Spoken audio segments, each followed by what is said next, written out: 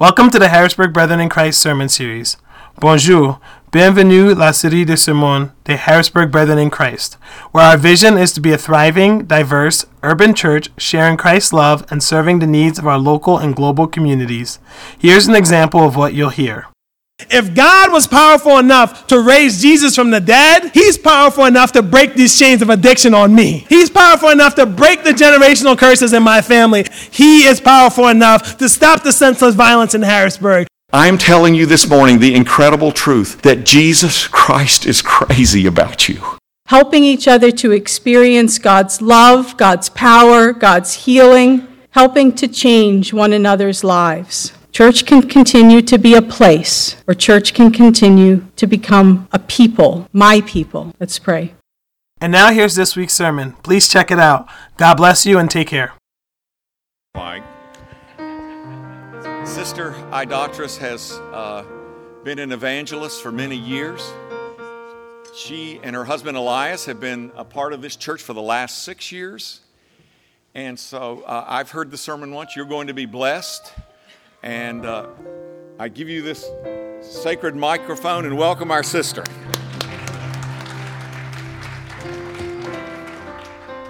Oh, come on, give God glory. Come on, now y'all at 11 o'clock cue. Come on, give God glory. Hallelujah, Jesus. Hallelujah, Jesus. Hallelujah, Jesus. I think the morning people gave God just a little bit more glory than you did. But it's all right. Give him glory. Hallelujah. Oh, bless his name. When you've done all that you can, stand on his word. When you stood all you can stand, do what you've learned. Remember, all you read is true. God will always bring you through in spite of everything you've heard. Stand on his word. I know for sure that life can let you down, and those voices in your head start to pound. Though there's pain and woe about you, testing everything you've heard. When you've done all you can to stand on his word. Just like Satan came to Job, he's gonna come to you, accusing God, denying that this faith is true. Yet in life's darkest trials, God understands. Trust in his holy word, continue to stand. When you've done all you can to stand on his word. When you stood all you can stand, do what you've learned. Remember, all you read is true. God will always see you through in spite of everything you've heard. Stand on his word. For every promise in the book is mine. I know you know it. Every chapter, every verse, every line. I am trusting in his love divine. Oh yes, I am. Every promise in the book is mine. Now if you know it from childhood, stand up and help me. Every promise in the book is mine. Every chapter, every verse. Every chapter, every verse, every line. I am trusting in his love. I I am trusting in his love divine. Every promise,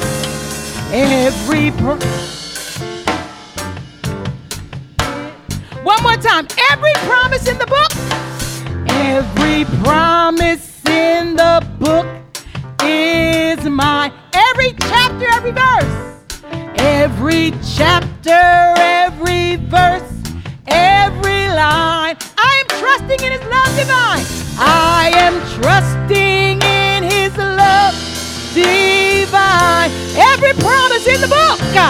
Every promise in the book is mine. Now, if you believe that, put your hands together. Hallelujah. You may have your seat. I told Pastor Woody he invited the evangelist because that's who I am. And every promise in the book is mine. Our scripture lesson today will be coming from Luke, the 17th chapter, the 11th through the 19th verse. And it's the story of the 10 lepers. And it reads, "Now on his way to Jerusalem, Jesus traveled along the border between Samaria and Galilee. As he was going into a village, 10 men who had leprosy met him. They stood at a distance and called out in a loud voice, 'Jesus, Master, have pity on us.' When he saw them, he said, 'Go and show yourselves to the priest.' And as they went, they were cleansed. One of them, when he saw he was healed, came back praising God in a loud voice. He threw himself at Jesus' feet and thanked him. And he was a Samaritan. Jesus asked, 'Were not all 10 cleansed? Where are the other 9? Has no one returned to give praise to God except this foreigner?' Then he said to him, 'Rise and go. Your faith has made you well.'" I praise the Lord. My mom is here, and my mom is Bart's mom as well. So just in case you didn't know, my mom and my sister April came, and I'm just really excited about that. If you have questions about how Bart and I are related, you can ask him later. Verse 11 says, "Now on his way to Jerusalem, Jesus traveled along the border between Samaria and Galilee." Jesus could have went from Galilee to Jordan, or he could have went through Samaria, but he went in between the route. And on his way in between the route, he was in a place where there was a lot of tension because it was the border. Now, in this place, there was banditry. And that's because when people are poor, people are angry, people are upset, they tend to rob, steal, thieve, break things, and tear up the place. And that's what he would have encountered. So you heard the story about the Good Samaritan and how the robbery took place. So that's basically where Jesus was walking through. This problem exists because when poor people feel vulnerable, or they feel like anybody who feels like the judicial system has let them down, they do it as a last resort. If you lived through the 60s, you kind of understand tension between people groups. But many of you didn't live through the 60s, so I'll give you the benefit of the doubt. But if you lived over the last 2 years, you understand banditry. And okay, if you still don't get it, just think Black Lives Matter, Blue Lives Matter, you're not my president. All of those protests promote banditry and tension between two people groups. It doesn't matter what the people groups are, it's just tension. And I want you to understand that Jesus was walking through a tensed area. But when things are wrong, we all become one. When we get sick, everybody needs a hospital. And I thought about what exactly makes us the same. Well, what makes us the same is we're all born naked. Y'all was born with clothes?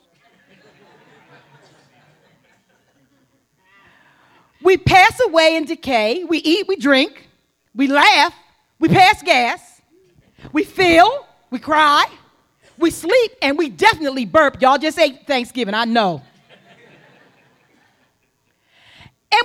goes from time to time. But most of all, when we're sick, we seek help. The 10 lepers were no different. Just in ancient times, leprosy carried a stigma. Now, leprosy is just a chronic infectious disease, and it's in humans, and it's caused by a bacteria.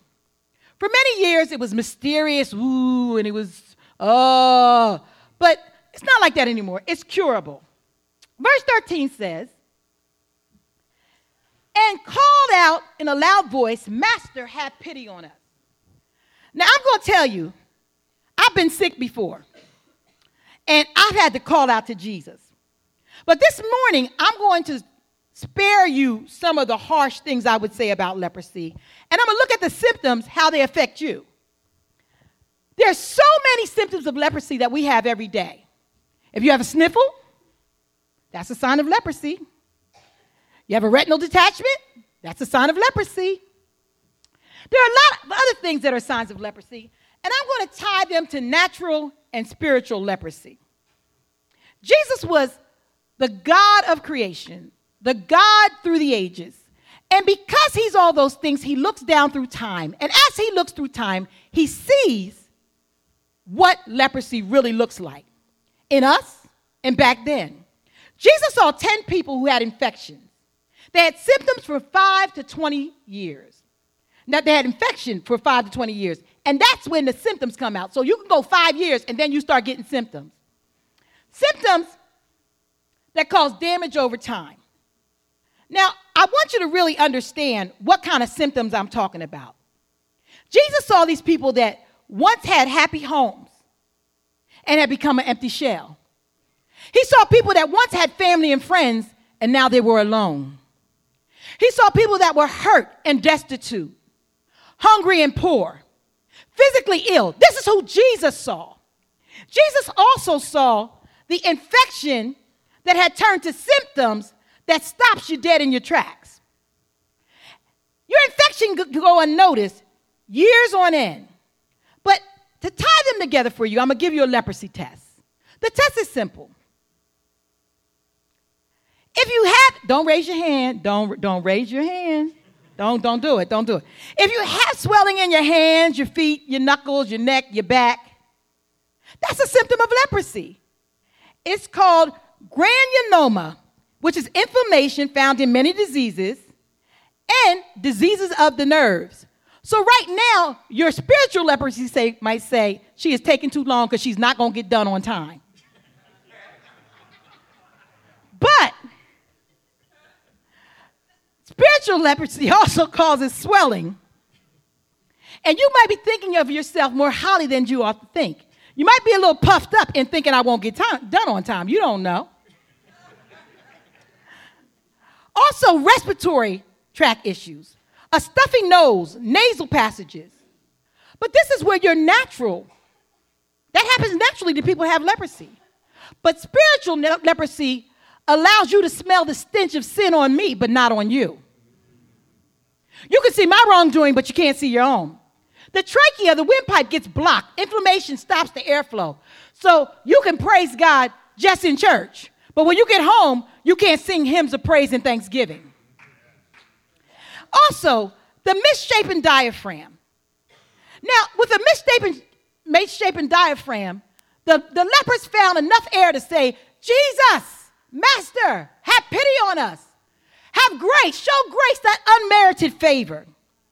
But what happens to us, when we're here, we don't have enough air in our diaphragm to seek the Lord clearly. But when we're home, we have enough air in our diaphragm to argue with our family, to chastise our children incorrectly. We have time to fight with our neighbors. Oh, you parked on my spot. We have time for all of that. But we don't have time to call out to the name of the Lord and say, I want to be saved. I want to be healed. I want to be delivered. I want to be set free. Jesus saw dermatitis and he saw rashes and paralysis. And I don't even want to talk about paralysis because paralysis keep us home. They just keep us home. Every time somebody stays home, they are not sick. I'm going to leave it. See, I'm an evangelist. Pastor Woody, I told you. Okay. I told you. Okay. leprosy is what Jesus saw. Jesus saw idolatrous. He sees me in my mess, in my natural leprosy. Leprosy causes Pastor Woody to have a beam in his eye. It causes Pastor Linda to see through a glass darkly and dimly. But when Christ comes, things are going to change. So, getting back to where we need to go from here. Verse 14 says, when he saw them, he said, "Go, show yourselves to the priest." And as they went, they were cleansed.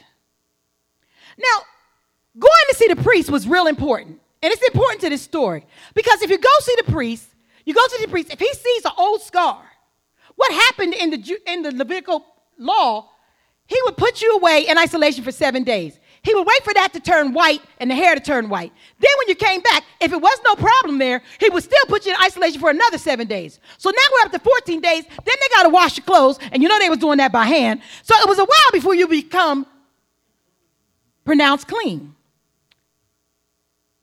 But one of them, verse 15 said, one of them, when he saw he was healed, he came back praising God in a loud voice. Now, noticing you are healed is something special. If Pastor Hank gave me $1 million, and I thought about this at home, I didn't say this morning, but you found this treasure in your backyard. It was like just one coin, it was worth billions, and you gave me $1 million. You really didn't care that much for me, but you gave me $1 million because you felt sorry for me because I was trying to dig a well. But I would not just say, "Thank you, Pastor Hank. I appreciate that. Oh, $1 million. Oh." Or you saw those people when they win those prizes on TV. What's that called? The sweepstakes, the publishing clearinghouse. Those people in the door.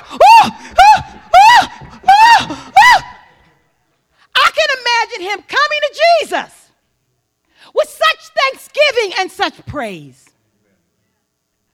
Now, verse 16 says, he threw himself at Jesus' feet and thanked him, and he was a Samaritan.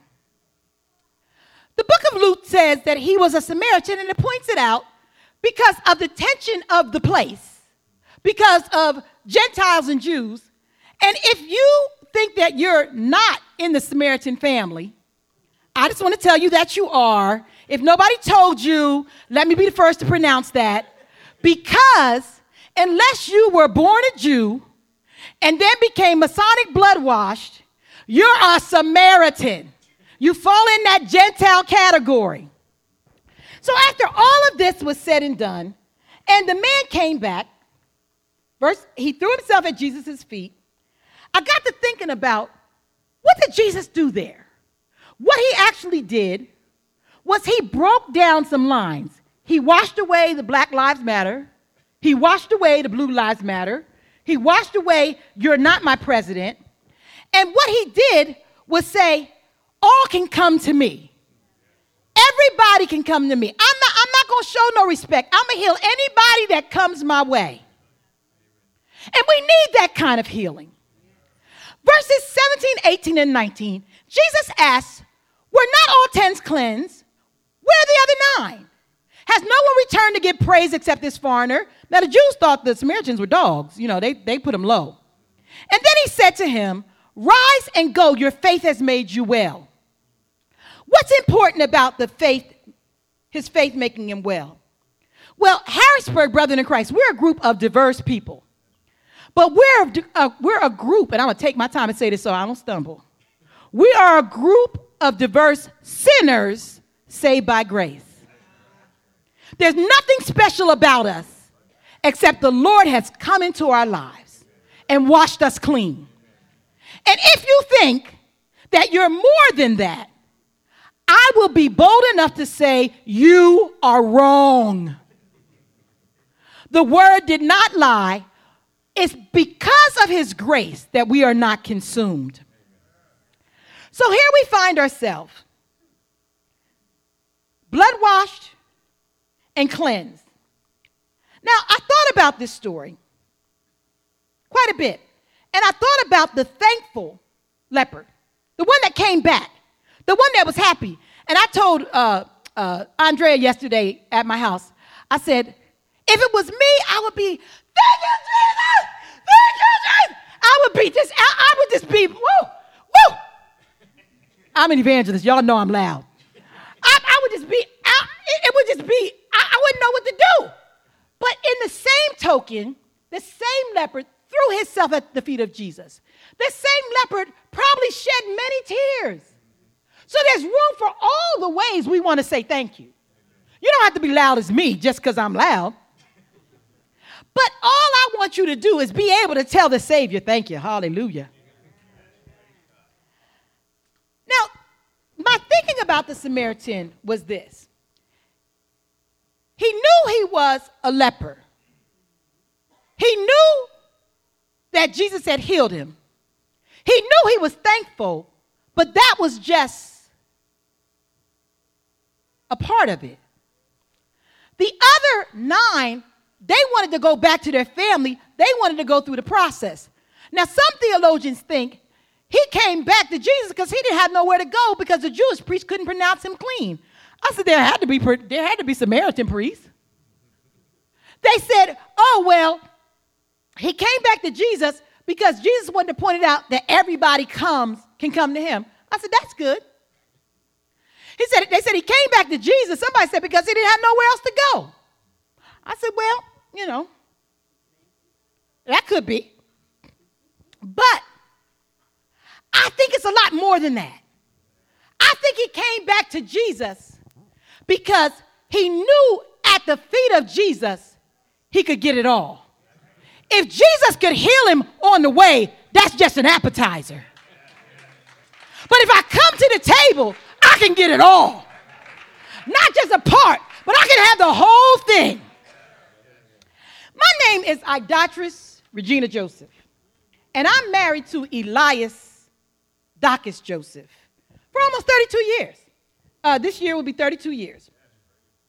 And when I want to eat, I grab my utensils from the drawer, my napkin from the counter, my plate from the cupboard, my food from the pot, and I go sit down at the table. Because every time I want to eat, he's not home. And I ain't about to wait till he get there. Oh, I know some of y'all are deep and y'all just wait. But no, I get my food on. What am I going to do at lunchtime? He working all day. I need to eat.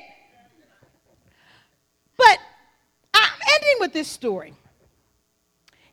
It would behoove you to grab a seat at the table. It would be good for you to do this because you don't want just the bones that, a pet gets every now and then. You want to come to the table. And that's why I'm going to tell you this story about my daughter. My daughter's name is Idolatrous Joy Joseph. And when she was a toddler, she liked liver. And so when I would be frying, I saw the faces already. You just started. I just started the story. You won't let me tell it. Okay. When she liked liver, don't worry, Pastor Woody showed out in the first service about liver. But you got to accept it. It's a real liver story. My baby liked liver. And so when I would fry the liver, before I would put the onions and the gravy in the pan, I would take out a hot piece, wrap it up in a paper towel, because I don't do that grease thing. Wrap it in a paper towel, sop off that grease, and give it to her, and she would waddle off. And sometimes, if she was really hungry, I would find her at the table. Now, because at the table, she knew she could find her plate, her food cut into bite-sized pieces. She could find her cup. It was a small cup, but didn't have no lid. Her dad didn't play that. She had to learn to do it right. Full-size silverware because her father was French. Her father's Frenchman at heart. And that etiquette thing he did. He wasn't playing with it. He was serious about it. And she knew at her table she could eat her liver there, but the real food was going to come. And she would find her napkin. She would find her bread that she could break into pieces and count. But most of all at the table, she could ask for more. If she didn't get full, she could ask for more. And so I would say that the leper, this is my interpretation of the story. All that thankful stuff is wonderful because y'all know I'm thankful. After 31 surgeries, I'm real thankful. But I believe that the leper came back to Jesus and threw himself at the feet. All those other things, yes. But at Jesus' feet, he didn't just get the appetizer. He could ask for more. And people believe, meaning people, theologians, they actually believe that Jesus gave him commendation, which means praise for coming back. Jesus gave him the totality, the essence of who he could be in Christ Jesus. So I would tell you today, as communion is served, I want you to do what I'm doing. I did it this morning. I'm going to do it again. And I'll do it the next time we have communion, and the next time, and the next time, and the next time. I come to the table, and I take the bread, I take the cup, I bow my head, and I repent.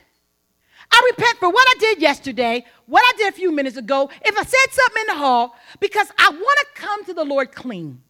And he washes away our sins continually. I didn't say that you're no longer saved by grace, but it's nice to be washed. And he washes you clean over and over again. And I repent for my sins.